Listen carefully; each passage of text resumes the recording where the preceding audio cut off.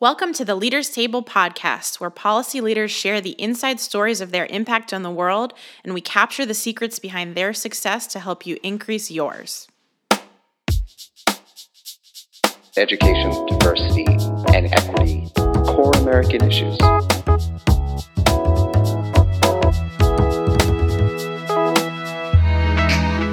What are the things that I should be pushing for to inspire a movement?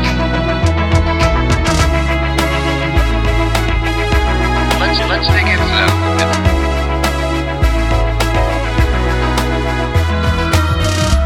How did you get there? Was there a moment that made it real?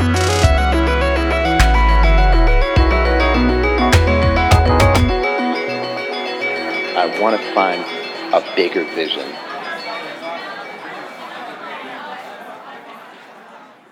Welcome. I'm your producer, Molly Stevens, and here on the Leaders Table podcast, it's our job to dissect leaders in policy and education to dig into the practices, tools, tips, and actionable strategies of their success to empower you. This episode, we've got Matt Candler, founder and CEO of 4.0 Schools. Matt and his team have built schools, incubated EdTech companies, built houses, and organized communities. And yet he's one of the most humble leaders we've ever met. There are some real gems in this conversation about making schools with communities, not for them, along with practices you can apply to boost your creativity and productivity. We really think you'll enjoy this conversation, and while we're at it, we'd love to know who you'd like us to invite to the Leaders Table and what you'd like us to ask them. Email your ideas for future guests and fun interview questions to leaderstable@educationalequity.org. And now here's Matt Candler at the Leaders Table.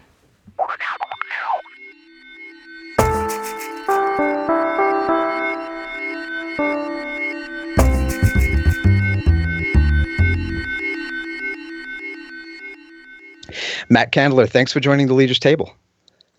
Happy to be with you. Looking forward to it. So you founded an organization called 4.0, and your website is one of the most fascinating descriptions of a group of innovators in education that I've read thus far. On the website, you say that 4.0 is driving innovation in American education, a place that's resisted change for decades. It's taking a diverse set of people who take the work seriously without taking themselves too seriously. Well, you say we've built charter schools, we've run EdTech companies, we've built houses and organized communities. We do as much as we can with as smaller team as possible. Tell us a little bit about your work, about 4.0, and how exactly you came to lead such an interesting group of people in education. Well, it's great to be with you, and I'm psyched to be a part of y'all's community.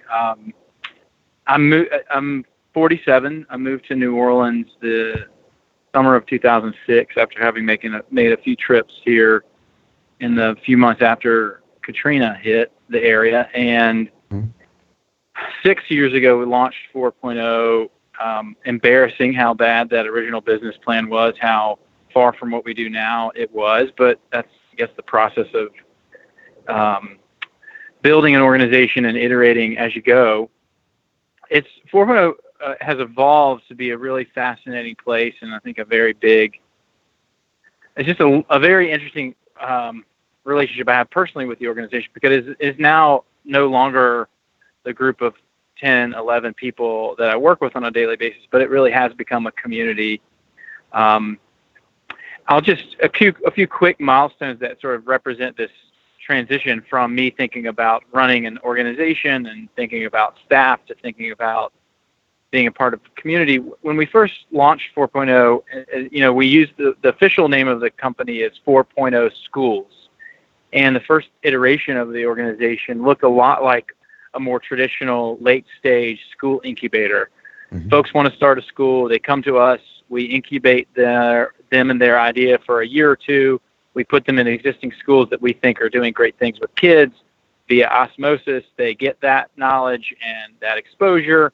Then they write a charter app. They get a charter approved, and they go serve children. And when we were going through that in the first year or two, we had a few founders or school leaders, didn't really use the word entrepreneur back then, back on us and say, hey, the school I want to build doesn't exist anywhere. So why do I have to go do all this residential work when there's no school to visit? There's elements, but I've visited all the schools I want to steal from. But there's a whole bunch of pieces of the school in my head that I'm going to have to build myself. And that was really the beginning of us stepping back and saying, oh man, maybe we don't know all there is to know about school creation. And maybe we should create more of a dialogue with the people that we are training, and mix what we've seen as good practice and what people are curious about might work better than what we have. And that's really been the story of the last 6 years, of an organization eating a whole plate load of humble pie early and realizing I actually don't know that much about starting schools. I've got as many school startups and launches under my belt as some people, but I'm growing more and more curious and less certain of what makes a truly breakthrough school for the future and for a diverse set of kids that most schools don't serve than I did 5, 10, 15, 20 years ago. Now, your bio says that you both studied school improvement at Kellogg. I think that means the Kellogg Graduate School. And you've opened over 30 schools at KIPP. You helped lead the New York City Center for Charter School Excellence and New Schools for New Orleans. I mean, I think that we would be hard pressed to talk to anyone with more experience at school startup. Which of those experiences have taught you the most? Yeah, it's hard to pick one, and they've all been in part of a path. I think New Schools for New Orleans was the most humbling of those experiences. I really am forever grateful for the people I worked with at KIPP. The 3 years I was there were a remarkable period in the foundation's growth. I got there were 5 schools. There were actually 2 that first summer, and I watched the first 3 launch, and we launched 10 schools the next year, 17 the next, and another 10 the next year. And it was just remarkable. But I wasn't as reflective then as I am now. And I certainly, I didn't know much when I went to KIPP.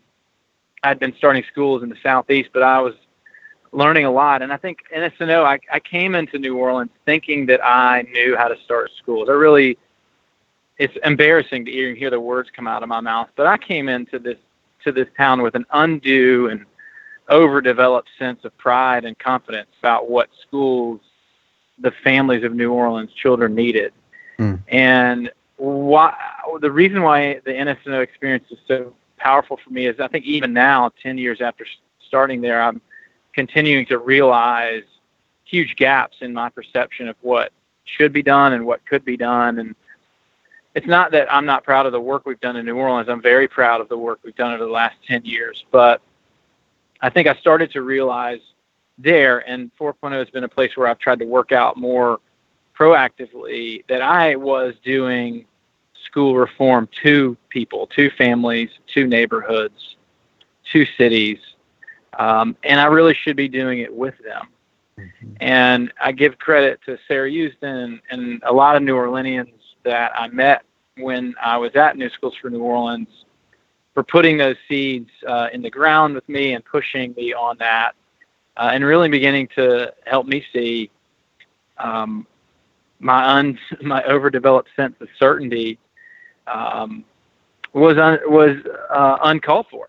And what it does is it actually develops less capable schools and less capable learning environments. It's not just that it's unfair and inequitable and the wrong thing to do to the humans that you're trying to serve, but the products of that mindset are suboptimal. And that's been humbling. And I don't think any other city taught me that the way New Orleans has been teaching me that. You know, I want to really dig in on that with you, and that your humility and your well-learned humility is so striking to me. it's both fascinating, and I think we have a lot to learn there. One of the ways I want to do that is by reading something you wrote for on your medium.com blog in 2016. This is back in May. There was a piece that you wrote titled "On Equity in Education, Both Kinds," and you start that piece by offering two definitions of equity. Definition one was fairness or justice in the way people are treated. And a second definition, a share in a company, a share of a company's stock. And you go on to say, for most of my career as an educator, I've considered the first of these definitions, that is fairness or justice, more important than the second. But after 5 years of unlearning at 4.0, I'm sorry, it's still called 4.0 as far as I know, I've come to believe the second definition is worth more of my time. Tell me a little bit about that. Is that tied up in these lessons of humility that you're sharing with us here? For sure. It's tied up in a growing awareness of my own privilege as a white man who grew up in wealth in the South, as a father of three, and I think I will forever be unlearning what hundreds of years of structural racism and privilege that I have benefited from have been teaching me about power and its allocation. And so I do believe that more and more each day, that if we go back to this concept of to and with, for most of my career, I felt like I was doing school reform to people, and wouldn't they be grateful for it? And it's difficult to do all this and not throw out the upside. The academic improvement we've seen in New Orleans is real, and I'm not questioning that.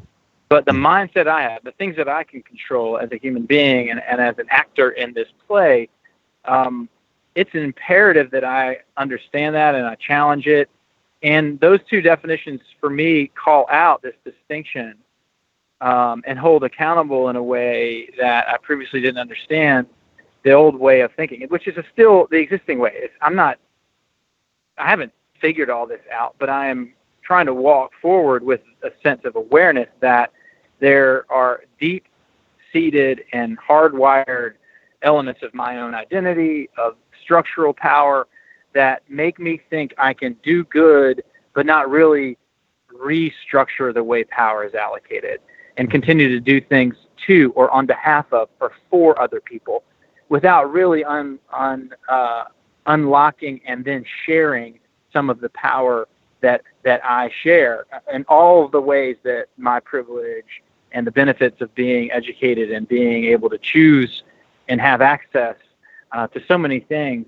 That what I love about that definition, which is I just found in a dictionary, I think it's Webster, is that it's just so striking. And we use those words and we don't think about the differences.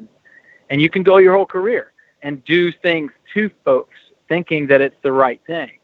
And I think it is much harder and much deeper and a complex discussion about, do we want to share power? Or do we just want to do things to folks? And I think until I started to swallow hard about that I really wasn't interested in redistributing power. I just wanted to do good for people. And I think that's a growing awareness, just a little smidgen of knowledge that I'm trying to develop and get increase about the structural problems that we actually are very much working in and around. It's humbling and it's hard and it's difficult. But again, it is more hopeful for me because I think of the institutions that have the capacity to reset that and to build a better version of our country. There's no other place that can actually be where we redistribute power, where we do create true equity. Mm-hmm. And that's exciting, and it's humbling too.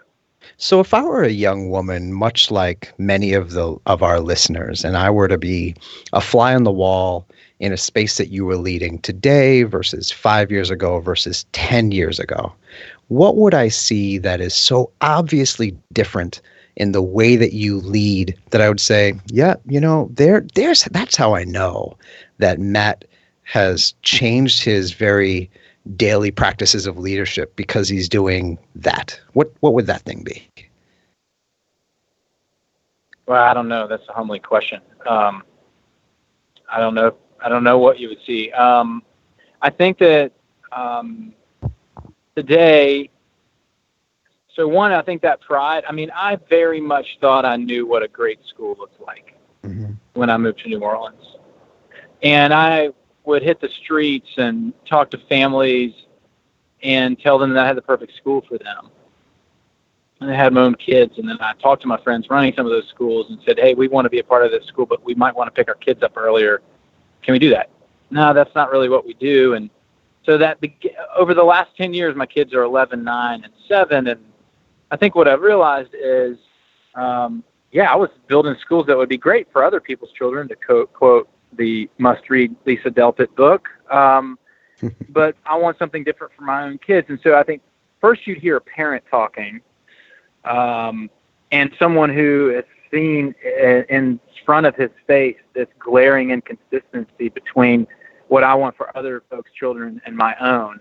And so my hope is you would hear a tone of acknowledgement of that, and some thoughtfulness that wasn't in place when, and I'm not suggesting that parenthood is the only thing that has changed that, but one thing that feels different is a higher ratio of curiosity to confidence, and hubris at the extreme of the confidence scale.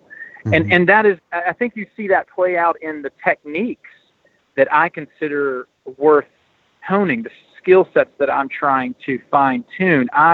For example, at 4.0, we are trying to find ways to collect data about what makes a great test, not what generates student achievement. And those are very important to me, but I am so much more curious today about what a 1 hour or a 1 day or a 1 week test of a potential school model, for example, might be, than I was back then. I was more concerned with a school that had proven itself. And I would use words like that. Like, so often I'm in conversations that say, well, Matt, we love your crazy ideas, but we only quote, I'm using air quotes, y'all can't see me.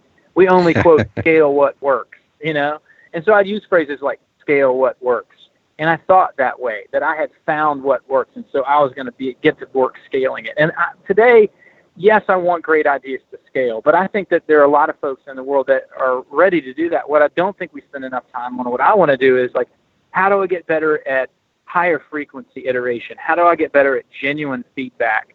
And so what I hope you'd hear in the 47-year-old version is someone who not just wants feedback, but is reacting to that feedback at a higher frequency. My reps, space between them is shorter. I execute my day and my week and my year in shorter bursts, and I take feedback and I process it, and then I ship version 2, 3, 4, 5 faster, where in the past I might have spent a month on version 1.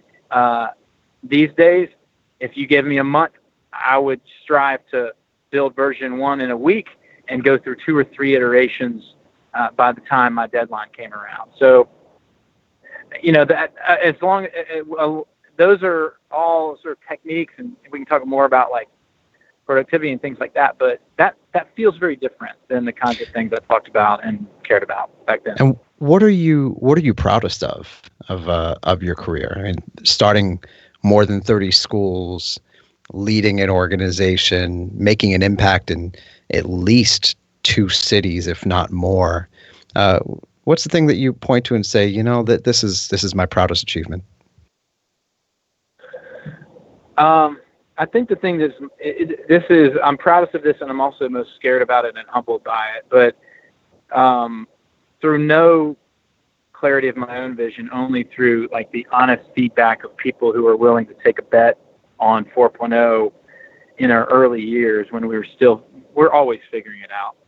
But this has become an incredibly diverse community. Our last cohort of Tiny Fellows there were more than 56% of those folks who are self-identified as people of color. The majority of those folks are African American. More than 70% of those folks were women. And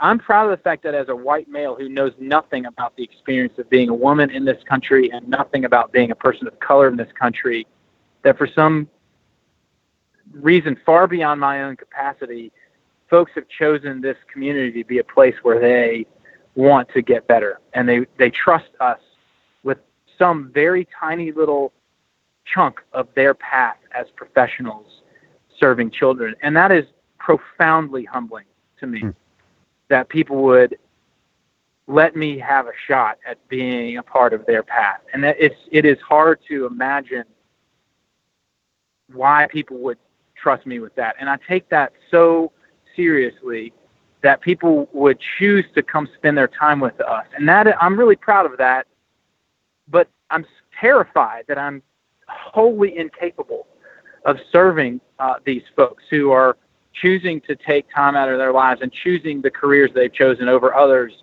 and that they've trusted us just to give them some feedback on like a little prototype. That to me is very significant. You know, I talk often about my inner teacher and my inner entrepreneur, like always yelling at one another. And I think this is maybe the first time in my career where both of those folks internally, the inner teacher and the inner entrepreneur, get a lot of joy and purpose out of the work. So, you know, that's a hard thing. Yeah. Since you spend most of your time these days with entrepreneurs, what do you think that the entrepreneurs have the most to learn from teachers? The more and more I think those monikers are really problematic. I hate when people are forced to ask whether they're both. So many of the people we talk to with the best ideas and the best skills in the practice of entrepreneurship would have never used that word to describe themselves. My other struggle with that is entrepreneurship is wrapped up in risk-taking and mythology of being able to quit your job and try something. And isn't that amazing? And there's so much about privilege and structure and power imbalance that is embedded in our understanding of that word. I try to use it less and less, but to roll with it instead of just throw it back at you. What I think is so compelling about these cultures, like there's a culture of commitment to students and doing whatever it takes that teachers and educators have down better than entrepreneurs. But what entrepreneurship in its best form brings to the practice of teaching, what my inner entrepreneur shouts most often at my inner teacher is, this is a process, Matt, and the process is not perfect. And those families and students that you care so much about are part of this messy, iterative process of getting better and better over time. And so my inner teacher shouts back and says, but I have to be perfect for them. I can't mess this up. And then my inner entrepreneur shouts back and says, but if you put them if you ship a crappy version to those same families and students in an authentic way that is wrapped up in you caring what they think about that crappy version so that the next version can be better because of their input, then that part of you that's so passionate about those kids and those families will see what I'm talking about, that they're as core to this process. In fact, they are more core to entrepreneurship done well than teaching done well. Because in that world, you can go your whole career and do teaching to kids. You can build a perfect lesson plan and make it all about you being perfect for them and never actually do it with them. But over in my world as an entrepreneur, I can't go 2 days without doing it with. Everything about this process is with, because I respond to their feedback between these rapid iterations that your inner teacher thinks is just, imperfect and lazy. But in fact, because it's iterative, it's actually done well, more humanizing and more about people than teaching when teaching's not done at its best. What advice do you give today to folks who want to start schools that you did not give 5 years ago? What's like don't the start thing? A school. Yeah, don't. So this takes, don't start a school yet. Don't start a school yet. So I'll go back to my favorite metaphor about 4.0, and it's related to food, which is always a fun place to steal metaphors from. So I think that the industry of food and the path to becoming a chef and a restaurateur has been transformed by two very simple technologies, the pop-up dinner and the food truck. And so we've structured the whole 4.0 experience around these two ideas that for anyone thinking about building a school, it's much like the way a chef thought about building a restaurant 10, 20 years ago, when the only option was find a millionaire, convince them that your idea is awesome, get their money, build the building, hire the staff, cook the food, open up, and pray that everyone shows up. And that's how we used to do restaurants. But these days, and if you're in a city like New Orleans with an incredibly rich tapestry of fairly new cuisine, when I moved to New Orleans, there wasn't a lot of diversity in the food. It was great, but it was mostly New Orleans Cajun and Creole food. But it's an incredibly rich tapestry now because most of the new restaurants that have come online through this sequence of step one, the pop-up dinner. Call your friend who's got a restaurant that's closed on a Sunday, give them a 6-pack of their favorite IPA, borrow the keys, and do a one-meal version of your restaurant with folks that know you. 5, 10, 15, 20 people. Just one meal version. And then if that takes on, then do a food truck. Go spend a few grand, buy or borrow the money to try a food truck and run that for a month or 6 months or a year. And doing the $1,000 and the $10,000 before you do the $1 million version of your school, or for anything for that matter, is just a more responsible way to spend money and resources, especially if they're public dollars that you're eventually going to spend. But more importantly, it's so much more fun because that process is you and your students and families getting together for a version, a small, tiny, imperfect version, 2 years quicker than it would be if you did the traditional method of, I'm going to go away, I'm going to come back with the perfect plan, the 400-page version that I'll put into a charter app, get the money. And, that's the way we used to do restaurants. We don't do it that way anymore. But so many of the paths available to aspiring founders are still the old way of doing it. And if I could tell anybody one thing, it was don't stop thinking of yourself as a school builder and start thinking of yourself as someone who's going to run a 1 day or a 1 hour or a 3-hour pop-up version of a new learning space, and challenge yourself not even to use the word school, use the word learning space, and get to work with the hard challenge of distilling, boiling down this gigantic, overly complex school that's in your head into a 1-hour experience, and have the guts to go find families and students to try that, and then ask them to give you feedback. And when they give you the pithy, sweet, oh, that was nice, or thanks for taking care of my kid, like, hunt them down and pursue them until they tell you straight up what they liked and didn't like. And then start iterating on that. And so to me, there's nothing more exciting for my inner teacher to see someone come to 4.0 and be in the community and break free of this idea that to have more impact for kids, they have to start a school, and it has to be done the way we've been chartering schools for 20 years, and that they have to win the whatever it is, series of lotteries to build that $1 million institution without ever having tested it and saying, oh my gosh, I can start asking families and students about my school tomorrow. And within days, they realize that a school built that way is going to be a better school. It's a more hopeful school. It's a more engaging space. And it's just more fun when you start learning appropriate ways to fumble your way towards a school, as opposed to the be perfect. And that same mindset that we have when we're a teacher that says all lives in my classroom, or these lives are on my shoulders, and I feel so responsible that I can't even try one new thing because it's just too much pressure. That is so wound up in our identities as educators. And it takes a lot of work and a lot of support and a lot of encouragement and people cheering you on to break free of that and build new sets of habits. So that advice say it sounds quicker than that.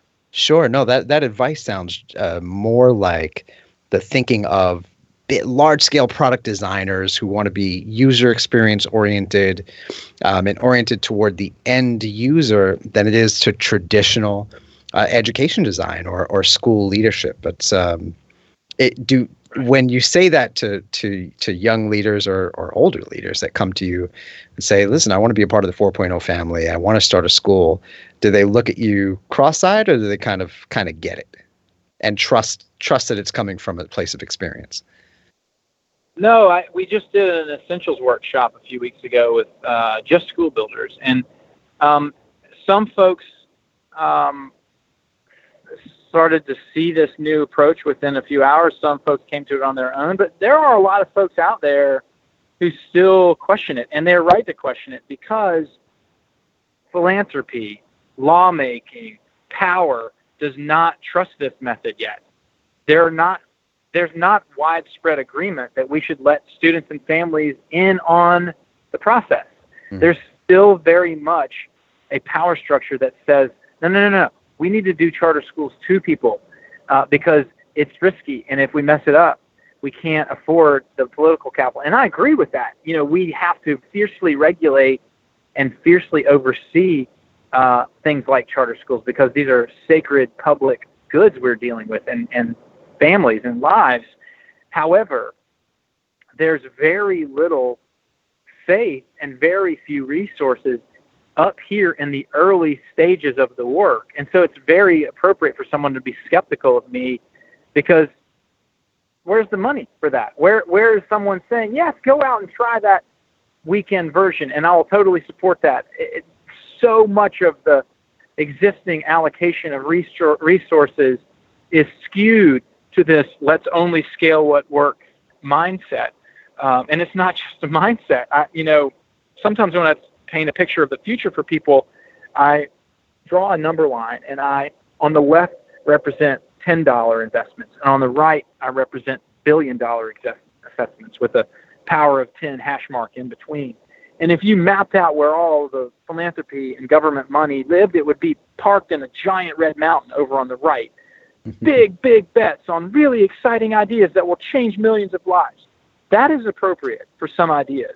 But if you look at any other well-developed portfolio strategy, you will see a more balanced allocation of dollars over on the left, what I refer to I want to live in this future where there's a blue plateau of money, a different shape, where we have lots of money being spent at the $10,000 level, and still great ideas being scaled. But one thing that the software industry and the Valley have done well is to provide an opportunity for ideas to be invested in early.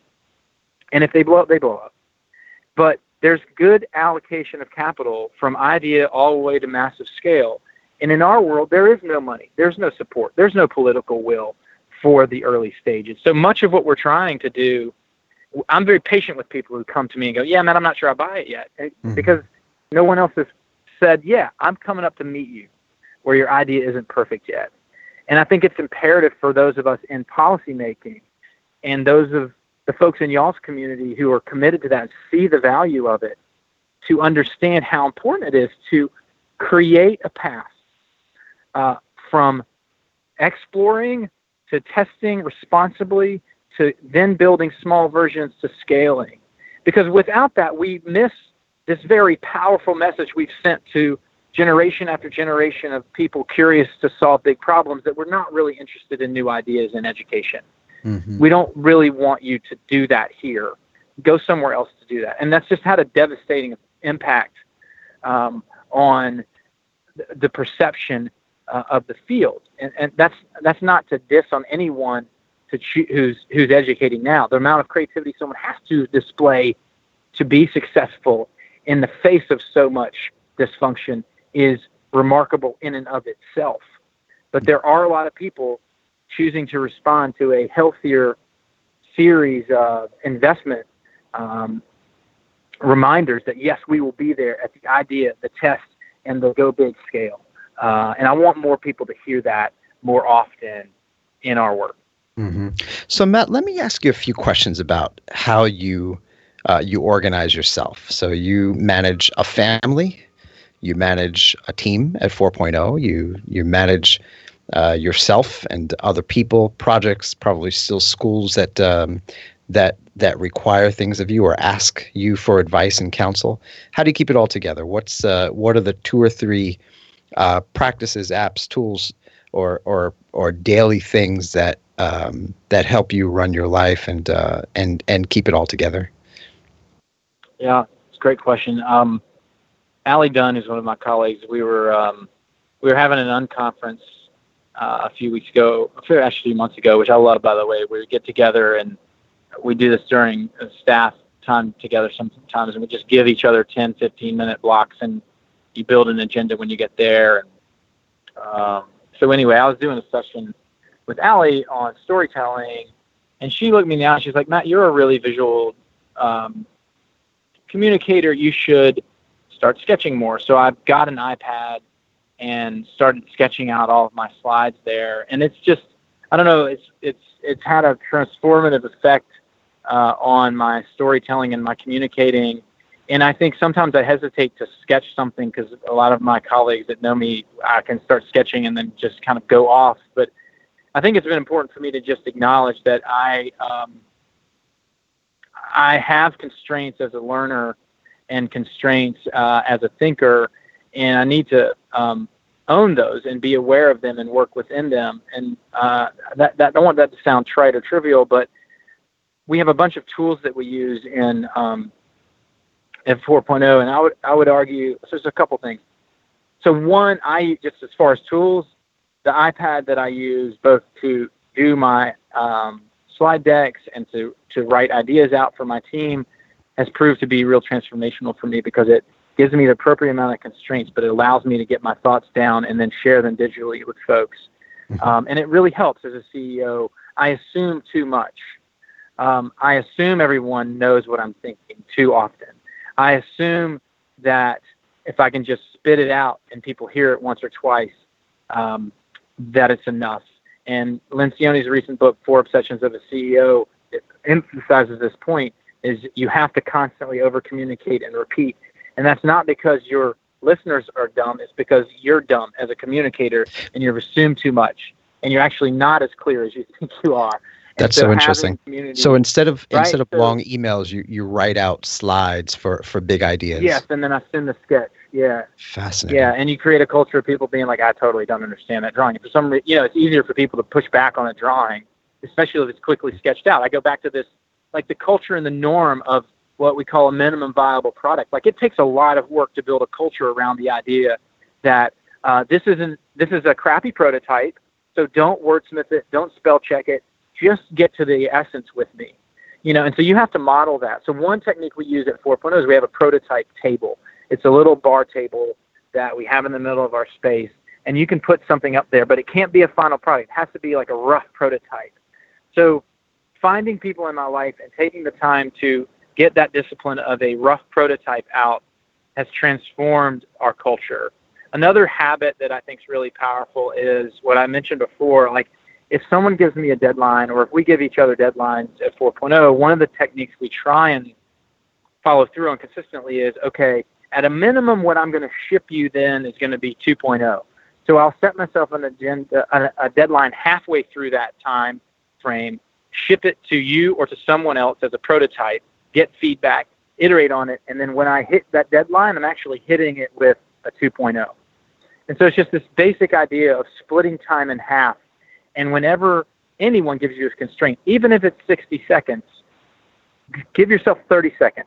Write it down, get somebody to share it, or just change your mindset and pretend to give your own self-feedback, and then iterate and go to version 2. And so, this is a technique that I think is really powerful that starts to, for educators, for me, my inner educator really needs that because he wants to be perfect for everything, for every kid. It's very hard for him to ship something imperfect. And so I love that. I think a lot of my techniques, are really just embracing that. and that I have to sell myself on that, and that does take a lot of reps and a lot of habits. But anyway, those are a couple of ideas. And walk us through the first hours of your day, from waking up till about, let's say, 9 or 10 o'clock in the morning. Yeah, 3 kids. 2 of my daughters go to an experimental school that we launched last year called NOLA Micro Schools. This is a really wonderful school that I've just been humbled by every time I show up. And my youngest son, my only son, goes to the ISL, which is International School of Louisiana. He's in a Spanish immersion charter school. So my wife and I alternate taking them. If I'm taking them to school, we drop Warren off at 7:45 and the girls at 8. And I'm at the office by then. If anybody's waiting for the time when you exercise, don't worry, it won't be anywhere in the schedule. So I get to work. I keep reminders. I'm back. I used to be obsessed about productivity apps, and I'm recently just focusing on native Apple apps and keeping everything in reminders. I keep an open notes file, archive. Stephen Johnson has a great technique for this in his book, Where Great Ideas Come From. He references his techniques for just kind of getting things down on paper, what Covey refers to as the leak-proof inbox, or just where you just dump stuff. So I'll open the day looking at what is in the to-do list that wasn't done the day before. I'll do my best to not touch email in those 3 hours. When I do, I try and batch process it. I don't always do that well. But yeah, the goal of the first hour or two is get the top 2 or 3 things on the list for the day established. Brad Feld, who is a venture capitalist out of Boulder, has recently shifted his day to not have any meetings, take no meetings before 11. It's obviously more luxurious as an investor to get to do that, but we've set up the concept of maker time at 4.0.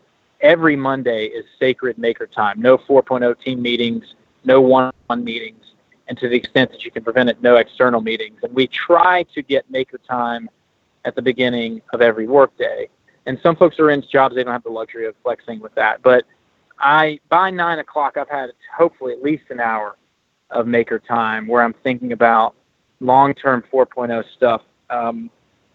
Great book by a guy named Dick Chait, who I use with my board as a framework, which I use with my board as a framework for 3 types of work. Fiduciary, just basic health. This maps to Altofer and Maslow's hierarchy of needs, but basic stuff. Then strategic is where most CEOs think they need to live, and then generative is like dent the universe. And I'm trying to get a few hours a week in that space.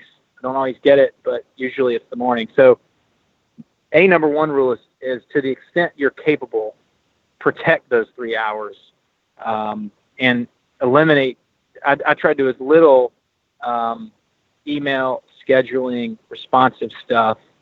And if I get my tasks done earlier the night before, I sort of reward myself with that I've cleared it out. And if I get to inbox 0 or inbox close to 0, then I can, do that high-level thought work in the morning. Absolutely.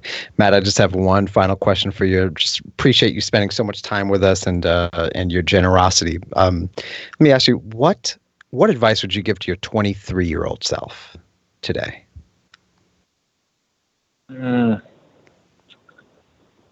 I'll tell you one thing that I do differently now than then. It's maybe a weird answer, but my hobby right now is building motorcycles. I really enjoy it, and it allows me to be creative, and it allows me to